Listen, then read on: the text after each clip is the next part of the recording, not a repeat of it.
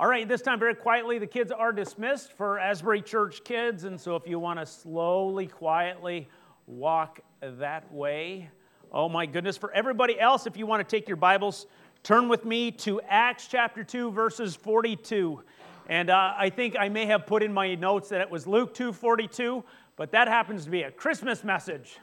So we're like, wait, Acts 2. But it's so good, again, to be here. How many know that common experiences unite people?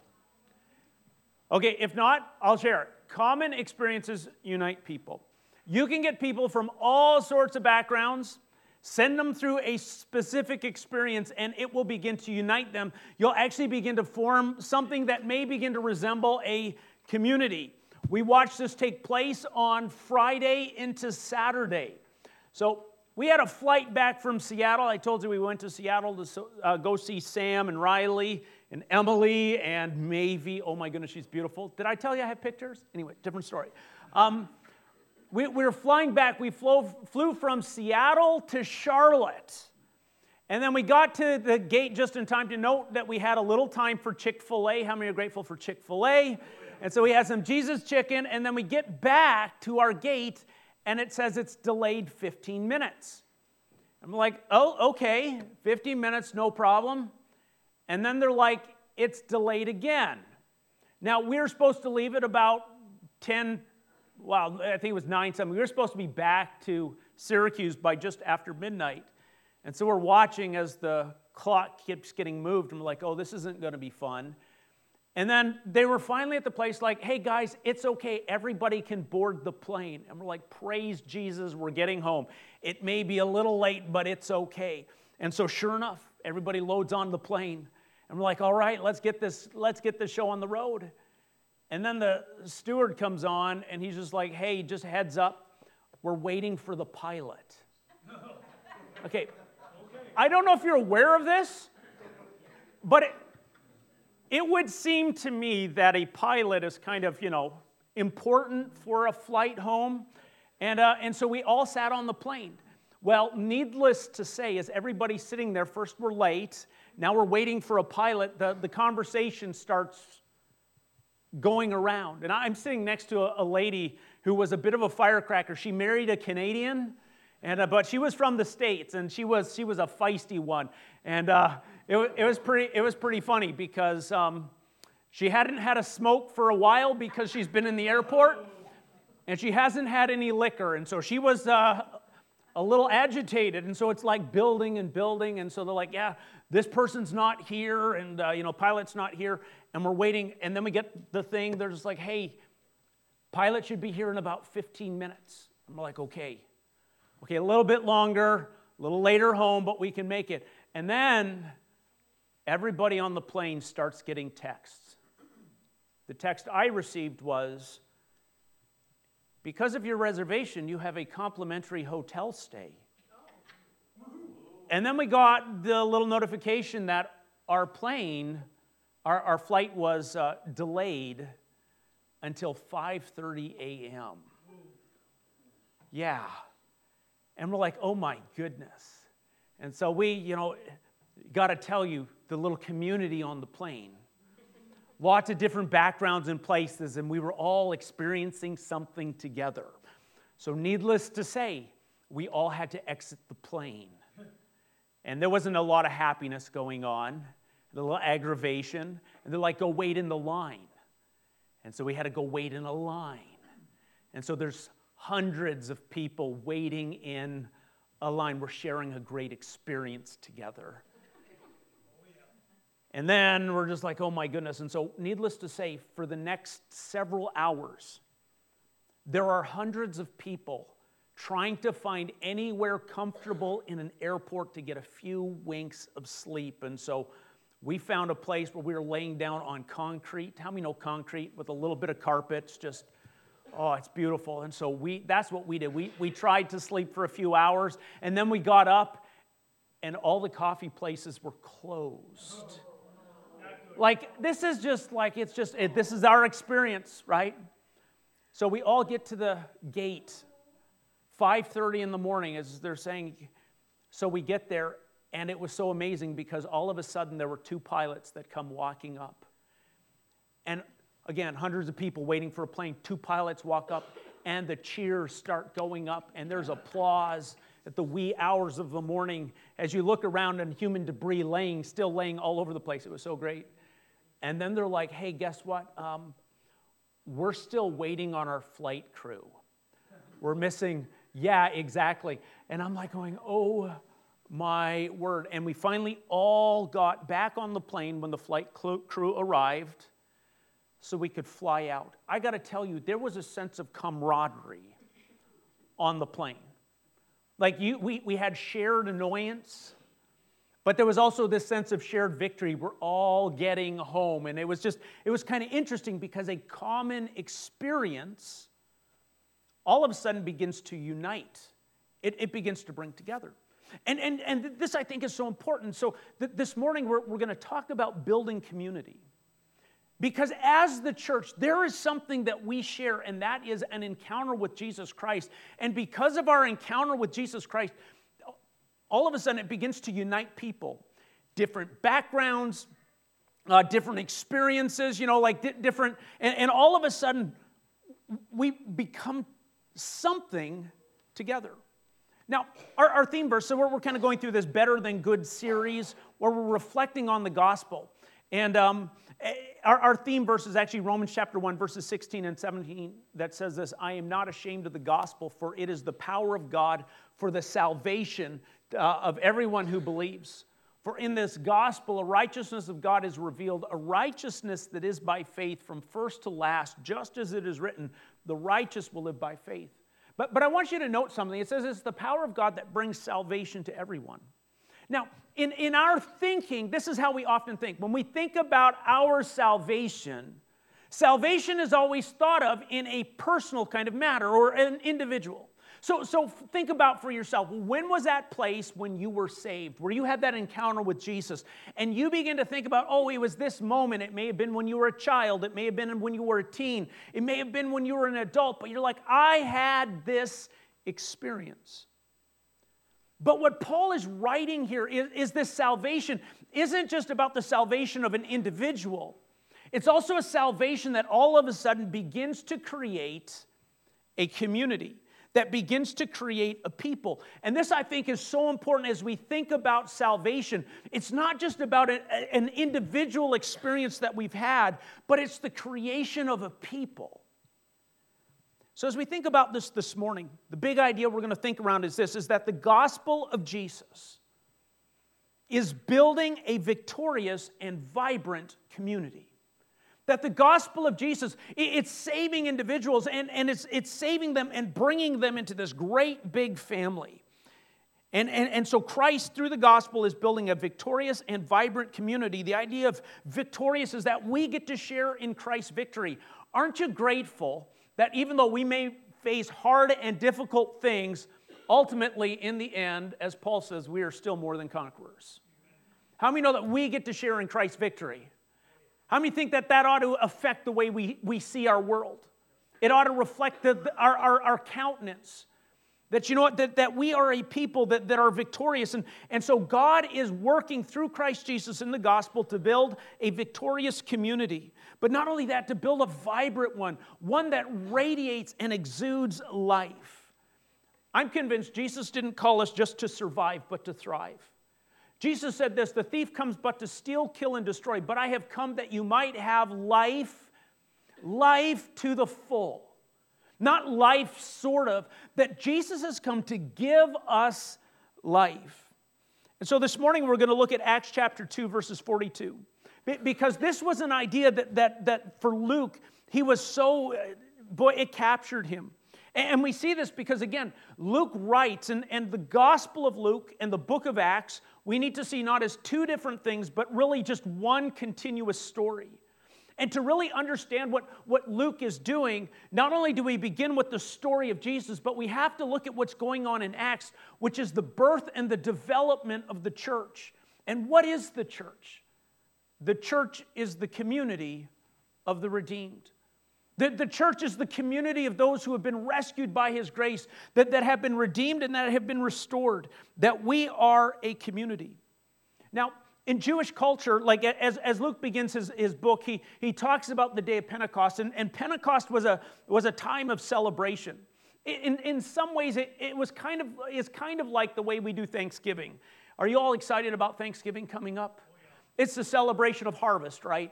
It's the abundance, and so we'll all sit around tables with way more food than we can eat, right? And we'll gorge ourselves, and we'll have leftovers for days, and we'll feel good about it because we're like going, look at the abundance that we have. And the Feast of Pentecost, what was 50 days after the Feast of Passover, which was the celebration of the harvest of what God has provided. Don't we serve an amazing God who just fills our lives with good things? Aren't you grateful for our Savior's bounty for us, His kindness to us? He pours out way more than we recognize and even more than we deserve. And so part of what Pentecost was, it was the celebration of God's abundance that was manifest through the harvest.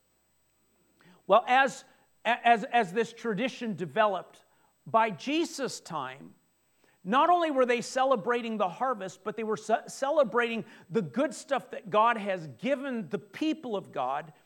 And one of the things that they celebrated specifically at Pentecost was the giving of the law.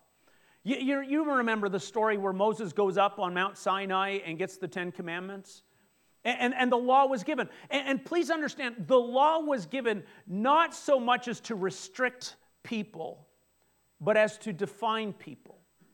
The law was given to help say, you know what, this is what it means, or this is what it looks like to be a child of God. This is what it looks like to be the people of God in this crazy, messed up world we live in.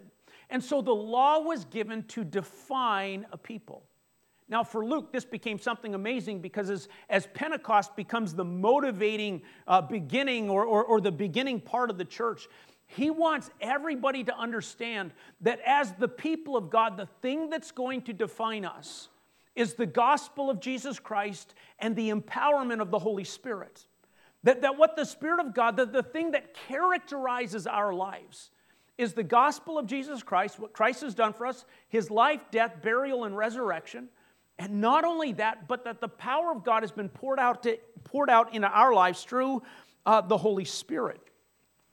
And so because of this, he begins right at the end of Acts chapter 2 as he gives a synopsis or a picture of what this redeemed, vibrant community looks like. And this, I think, is so important because as we look at this, we'll find out that God is trying to build a community, a people that reflect his heart, that reflect his character and his nature. And so this morning, we're going to look at 5 characteristics of the people God is making. And this is what the gospel is doing. It is making us. And it's an opportunity for you and I, as we reflect on this, to begin to evaluate ourselves. How much of our lives is reflecting the purpose that God has in making a people of God? So y'all ready for this one? Yes. All right, you guys, how many are a little tired this morning? How many are a little warm? Look at your neighbor and say, you're looking good this morning. You guys, some of you look like it's been a rough week. Like, oh, good Lord. All right, y'all with me on this one? God's trying to make church a vibrant, victorious people. All right, just trying to help us. Okay, so number 1, God is building a committed people. So one of the things that characterizes the people of God is their commitment. So this is how it begins in Acts chapter 2, verses 42. It says this: they devoted themselves to the apostles' teaching and to the fellowship, to the breaking of bread and to prayer. They devoted themselves. Everybody say devoted themselves. So the church wasn't about forcing you to do something. What the church did in response to the gospel of Jesus Christ and the working of the Spirit in them is they devoted themselves. They begin to devote themselves. Now, the word that is used here is the idea of attending constantly to something. It's to continue to do something with intense effort despite difficulty. It's the idea of that, you know what, that the church, they said, we are going to do this because this is important to us. Now, the early church manifested a commitment. A commitment that was greater than convenience. How many here like convenient things? Oh, yeah, I love it. How many of you, we know Christmas is coming. How many of us like shopping through Amazon? Oh, I don't have to go to the store. I don't have to deal with the lines and the people. I can put on my own Christmas music, and I can shop, and I can have it delivered to the place, get it wrapped, and don't have to touch a thing. How many think that's pretty cool? I love that part. I'm like going, this is, especially with family all over the place, because if I have to buy them and then ship them, it costs an arm and a leg. Amazon will they're shipping it anyways. They'll just send it where I want it. I'm like, perfect. I love the convenience of it. I like things easy. When we were in Seattle, Rachel was noting right around where Samantha lives, like within 2 blocks, there are 3 Starbucks. There's one on that side of the road, and there's 2 on this side of the road. On each side of the road, there's its own building Starbucks. The third one is actually inside the Safeway. So if you're getting groceries, you can get your coffee. Because how many know it's easier just to get your coffee while you're shopping than having to go across the parking lot to where it is, right? We like our convenience. And we live in a culture that embraces the idea of convenience. And you want to know something? That idea and mentality has actually crept into the church. That sometimes when it comes to church, we like it convenient. I was kind of joking with the people at Dryden this morning, because who likes to go to church at 9 a.m. on a Sunday? Like, dude, that's way too early, right? I would rather go to the 11 o'clock in Lansing. And then I just kind of chuckled, because how many know even if church starts at 11 o'clock doesn't mean you show up at 11 o'clock, right? But so often our culture is based on what is convenient. Like, if it fits my schedule, yeah, I'll do it. If it's the way I like it, perfect. But the early church, when it came to following Jesus, they took seriously the command of Christ that says that, where Jesus says, whoever would come after me, they must deny themselves, take up their cross, and follow. I don't know about you, but the cross, I don't think has ever been convenient. That there's a dedication and there's a commitment, there's a seriousness, there's a value that says, this is important to me. And so the early church, what defined them was their commitment. They committed themselves. And Luke identifies 4 key ways that there are 4 things that they were committed to. They were committed to the apostles' teachings. And the idea is just simply that if we're following Jesus, we need to understand what Jesus is saying so that we can follow him. And these are the people that have been with Jesus. And so we need to devote ourselves. We need to dedicate ourselves. We need to be good students of what Jesus has said. So they devoted themselves. They were committed to it. To the teaching, it says to the fellowship, to doing life together. That they were actually a part of a community. It wasn't just about a personal faith. It was about a community faith. And I think sometimes this gets a little lost on us. Did you know that you're a gift? Everyone here who's a follower of Jesus is a gift to the church. Did you know that? Did you know that when you're not present, a gift isn't present? Wow. That means that someone else can be missing out because you're not a part. And the early church said, listen, we have to devote ourselves. We have to be committed to this stuff. Because God isn't just rescuing an individual. He's creating a people. So they're devoted to the apostles' teaching, to the fellowship, to the breaking of bread, and to prayer. And the breaking of bread is the idea of communion, that they were devoted. They were not going to forget what their Savior had done for them. And they also committed themselves to prayer. So next week we're going to talk about prayer a whole bunch more. And so I'm not going to say much on that, but they devoted themselves. And so I want you to know the first characteristic of the people that God is making is a people who are committed, who are devoted.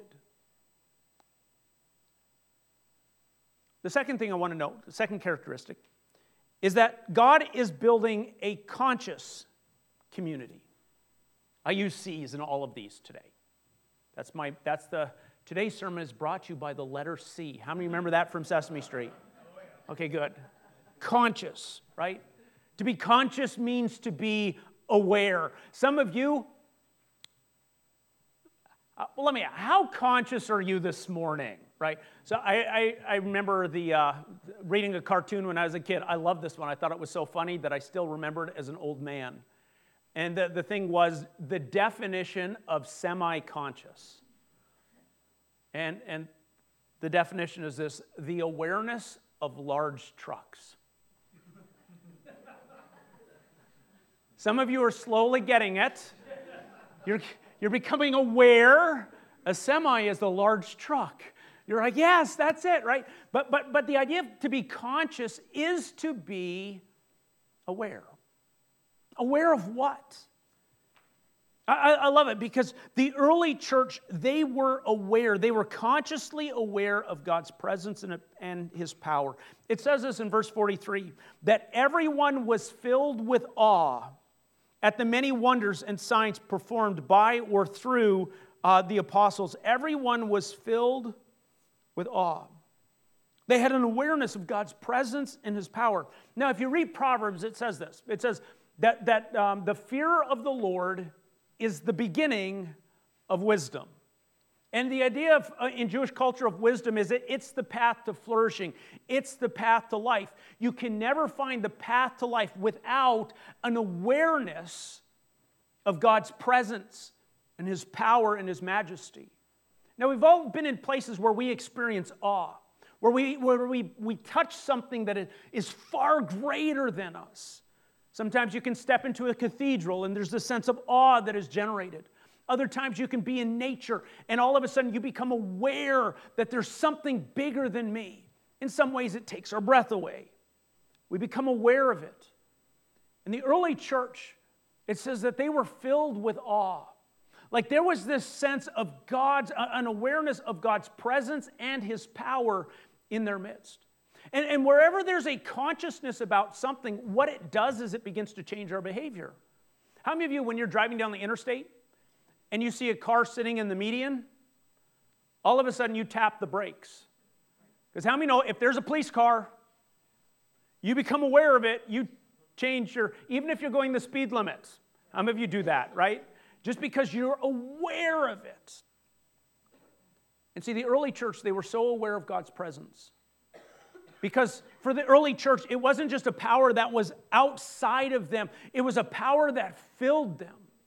And with it came this sense of expectation. It says that there was signs and wonders that were being performed, that there was this thing was being fulfilled, as was talked about in Acts chapter 2, where there would be these signs and wonders. And what's so amazing about this is the language of deliverance. It's how God brought His people out of Egypt. He brought them out with signs and wonders, that God intervened in time and space, in history, to rescue, redeem, and restore. And aren't you grateful that He still does it? And when God's people are filled with a sense of awe, it begins to move. It begins to shift our expectation. There's one place that you can read in the Gospels where Jesus came to one town and He couldn't do any miracles there. He can only just do a few miracles. And the reason why is because it says that the people, the community, they lacked faith. There was no anticipation. There was no expectation. And I'm convinced that what God is trying to do as we come together, as we become the church, as we do life as He's calling us to do, we become aware of God's presence and our hearts begin to lean in with great expectation that we serve a God who steps into to touch, change, to do signs and wonders, to do the miraculous, that God really wants to bring life to dead things. And we need to have that expectation. God is building a conscious community. You see, our expectation is influencing our environment. Our expectation, our sense of awe and wonder of God's presence, our awareness of it is influencing the environment that we are a part of. So we see that God is building a committed community, a conscientious community, or a conscious community. But He's also building a compassionate community. A people who are moved by the needs around them to the degree in which they begin to respond to them. It says this in verse 44, that all the believers were together and had everything in common. They sold property and possessions to give anyone who had need. This early church, they were moved by the needs of the people around them. If you read the story that's going on in Acts chapter 2, all these people have come from all over and they have encountered the risen Christ. They've experienced the message and they have responded to it. And instead of going home, they're all hanging out in Jerusalem. And how many know that at some point you can run out of money for the vacation that you're on? You know what I'm talking about? And then what? I don't know if you know this, but eating is kind of important. Right? Like, not only eating, but having a place where you can stay and sleep. And so what was happening with the early church is all of a sudden, God was up to something, and these people are beginning to hang out together, and there were 3,000 that were added to their numbers, it says in verse 41. And then, what do we do with all the need? Do we just send them away? If you ever remember the story, the feeding of the 5,000, the disciples were like, Jesus, there's way too many people here. You need to send them away. And Jesus is like, no, you give them something to eat. And they're like, well, how are we ever going to do that? And he goes, well, what do you got? And then Jesus would use what they had to feed the people. In the same way as the early church began, there's this great need, and so the question is how do you feed them all? So the question is, well, what do you got? And so it says that some people are like going, you know what, I got a piece of property I'm not using. I can sell it. And they sold it, and then they would use the proceeds from it in order to meet the needs of people around them. And this is one of the amazing things about the church. How many know that the church is like when the church is being what the church is supposed to be, how many know it's a generous and compassionate people? So many of the things that we take for granted in our culture have actually been shaped by the compassion of the church. In Roman culture, it was a common experience to find babies left on the sides of roads, abandoned. Because a parent would have a child and say, this isn't the child I want. So they take the baby and they just leave them to the wild and let the wild do what the wild does. And the early church said, that's not right. This little baby is a life that God created. And so because of it, the church would begin to adopt and bring into their own family all these little kids. And so the practice of adoption that is prevalent in our culture actually has roots in Christian compassion. Did you know that hospitals, you know why there's a cross that's often associated with a hospital? Because of the cross of Christ. Because in Roman society, when people were sick, they were often isolated and set aside. And the church was just like, you know what? We serve a Savior who steps in. And when we were sick, He healed us. And so what the church began to do is they began to set up places where sick people could be cared for and ministered to. You see, compassion is a part of what God is trying to do because there is a broken world out there. And the question is have you ever asked, God, where are you in the midst of all the junk that's going on? And God would say, I'm here working through my people. That we are called to give expression to His care and to His compassion. So God is trying to build a compassionate community. We all know John 3:16 that says this, for God so loved the world, He what? He gave. How many know that a compassionate community is a generous community? And I'm so grateful for Asbury Church because I want you to know this is a generous community. Whether it's giving toward boxes for families at Thanksgiving or Operation Christmas Child boxes, different needs. It's always so amazing to watch as people step up and give. Sometimes it's done in secret, and it blesses others. Like there are wonderful stories of how people just responding to God's prompting have been generous, and it has blessed other people. And I'm so grateful for a church that does that, and because this is the type of church you're saying, hey, you know what's going to be the church? You know what's going to be the people? You know what's going to reflect me is a compassionate church. Not only that, God is building a connected community.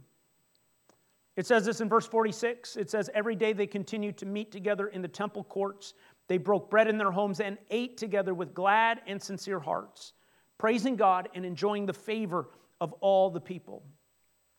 How many know that doing life together is more than just a Sunday service? Okay, so some of you don't know this. Doing life together is more than just a Sunday service. It's not just, like being the church isn't that I showed up on a Sunday, therefore I am the church. The church is actually about connection. It's about doing life together, not just on Sundays, or during big events. It's also welcoming people into your home. I love that it says they met in the temple courts.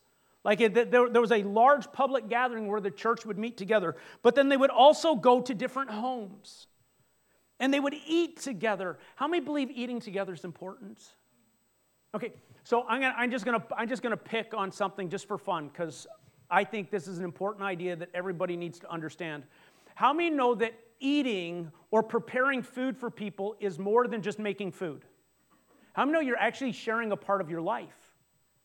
Right? Like you're actually like you're sweating. I love to cook. I'm actually not a terrible cook. I love to cook and I love to make stuff. And I'm like, here, have some food. And when I share food with people, I'm not just sharing the food. I'm sharing a part of me. And you do the same thing. I remember when we grew up, my parents, they helped us become good humans. And my parents taught me this. Dave, you need to eat everything that's set in front of you. Because someone is sharing their life with you. One of the things I think that has happened in our culture is because it's so individualistic that we've become way too picky. Where we sometimes reject other people's stuff rather than graciously receiving it. I think so. Parents, all you parents with kids out there, you need to make your kids learn, and this is a discipline. You need to help them learn to eat things that may not be their favorite. So in our household growing up, if we said we didn't like something, do you know what that automatically put us in line for? Doing the dishes. Right? We were allowed to say, that's not my favorite, but we couldn't say, I don't like that. And if it was put on our plate, you know what we had to do? We had to eat it. Now, some of you are like going, oh, we want to give our children permission to not eat something because we want the permission not to eat stuff.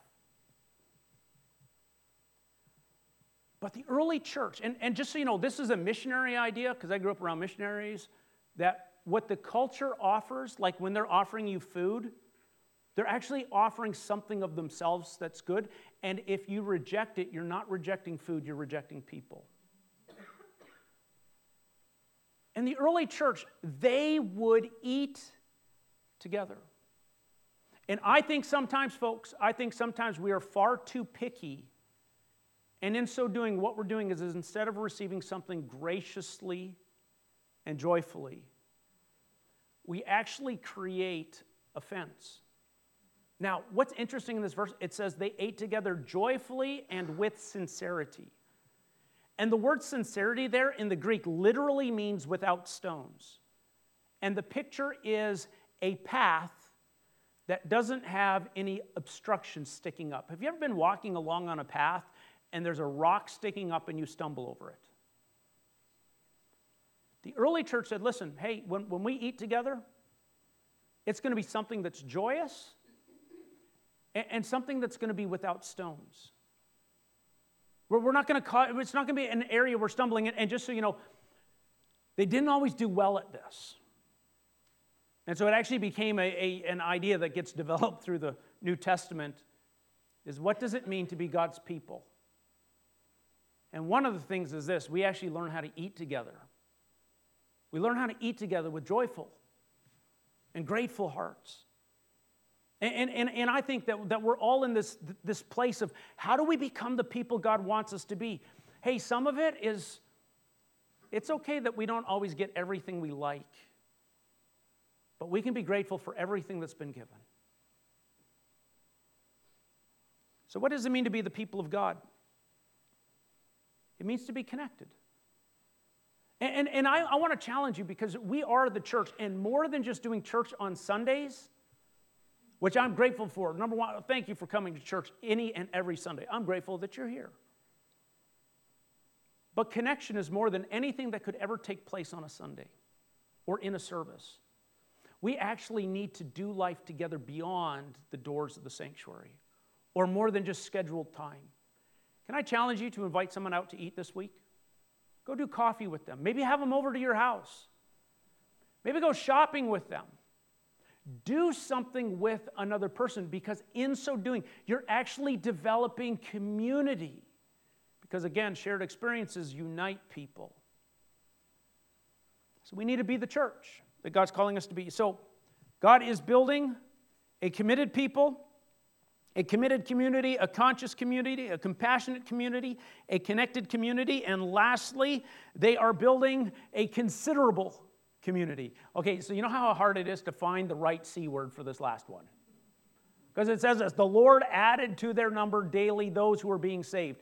But I want you to know, the challenge was this, is it's more than just numbers. Though there was numbers that were added, it was more than just the adding of numbers. The idea here, it carries the idea of increase, but it also carries the idea of putting together for a purpose. That when God added to their number, there was a purpose that he was doing. And again, I'll say this again. Everybody who's a part of Asbury Church is a gift. And there is something that you bring that as God redeems you, as he rescues and restores you, and he begins to release you into his purpose, that there is an incredible blessing and benefit that you bring to everyone around you. You see, as the body of Christ, we were called to serve his purpose, and we are being assembled to do that. And the reality is there's always room for more. It is the heart of God that he is not willing or wanting anyone to perish. But not only that, he doesn't also want us to be alone. So here's an interesting thought. If you ever think about this regarding the creation of Adam, you remember he was in the garden, he was given a task. God made Adam, put him in a garden, and gave him animals to give names to. And then he looks at, and then we find this statement. It says, it is not good for man to be alone. Just so you know, he had his pets, and he had his God, but he was still alone. He had his pets and he had his God, but he was still alone. So God ends up making another person. We need people in our lives. I know some people that are just like, you know what, I have a relationship with God and that's all I need. And I will tell you, biblically, it is not good for man to be alone. Just God and me, that's all I need. No, that is wrong. That is bad theology. That isn't even biblical. Because wherever God redeems one, he ends up making a family. How many know that God chose Abraham To do what? To make a family, a people. God has created us for relationship. And we need to be a considerate, we need to be considerable. We need to make room for people. Because salvation not only rescues people, but places them in a family. And we always need to be a church that makes room. Not only inviting people to experience the life of Christ, but also giving them a seat at the table and an opportunity to be a part. To be a church that empowers others. Again, every person is a gift to the church and for the church.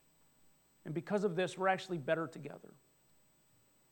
And this is what the gospel does. The gospel of Jesus, and you need to understand this about the gospel of Jesus, it is building a victorious and vibrant community. I want to invite the worship team to come up. We're going to close in just a moment. My prayer is that we would be a people that reflect the life and purpose of Christ. To be a people who are transformed by the gospel of Jesus Christ and empowered by the Holy Spirit, that we might together manifest the Father's purpose in our world. To be a community that is committed. I want to challenge you. As you think about your life, as you think about being a part of the church, being a part of Asbury Church, what is your level of commitment? How is devotion manifest? Where are the areas that you can grow? Not only that, God's calling us to be a community that is conscious of His presence, aware of His presence and His power, and to actually come together with expectancy that God is going to do something. How many believe God wants to do something in our midst? 3 of us, 4, 5, 6. Okay, now it's going up. And we have to lean into that. We have to nurture that expectancy. Not only that, we need to be a community that is compassionate, that continues to respond to the needs of others. We need to be a community that is connected, where we do life together, not just on Sunday during services, but all through the week. That we might be a considerable community, a community that grows with purpose. Again, the gospel of Jesus Christ is not just rescuing individuals, but it is also creating a community.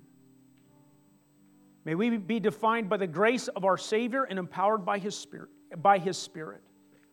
And may we allow this experience that we have of encountering Christ continue to shape us, that we might be the community He's calling us to be. Let's pray. Father, I thank You for Your life, Your love, Your goodness. Lord, I thank You that You are in this place and that it is Your gospel that changes us. That, Lord, it is Your gospel that unites us. No matter our backgrounds, no matter what experience, what our social economic experience, our education, that, Lord, we are united in You. And God, may our unity grow. God, I pray that You would help us be the people that You are calling us to be. May we be a committed people, a conscious people, a compassionate people. Lord, may we be connected. Lord, I thank You that You're at work in our midst. And God, we choose even in this moment to do our part. Lord, we can't change anybody else, but God, we can make decisions for us. And so, Lord, we choose to be the people You've called us to be.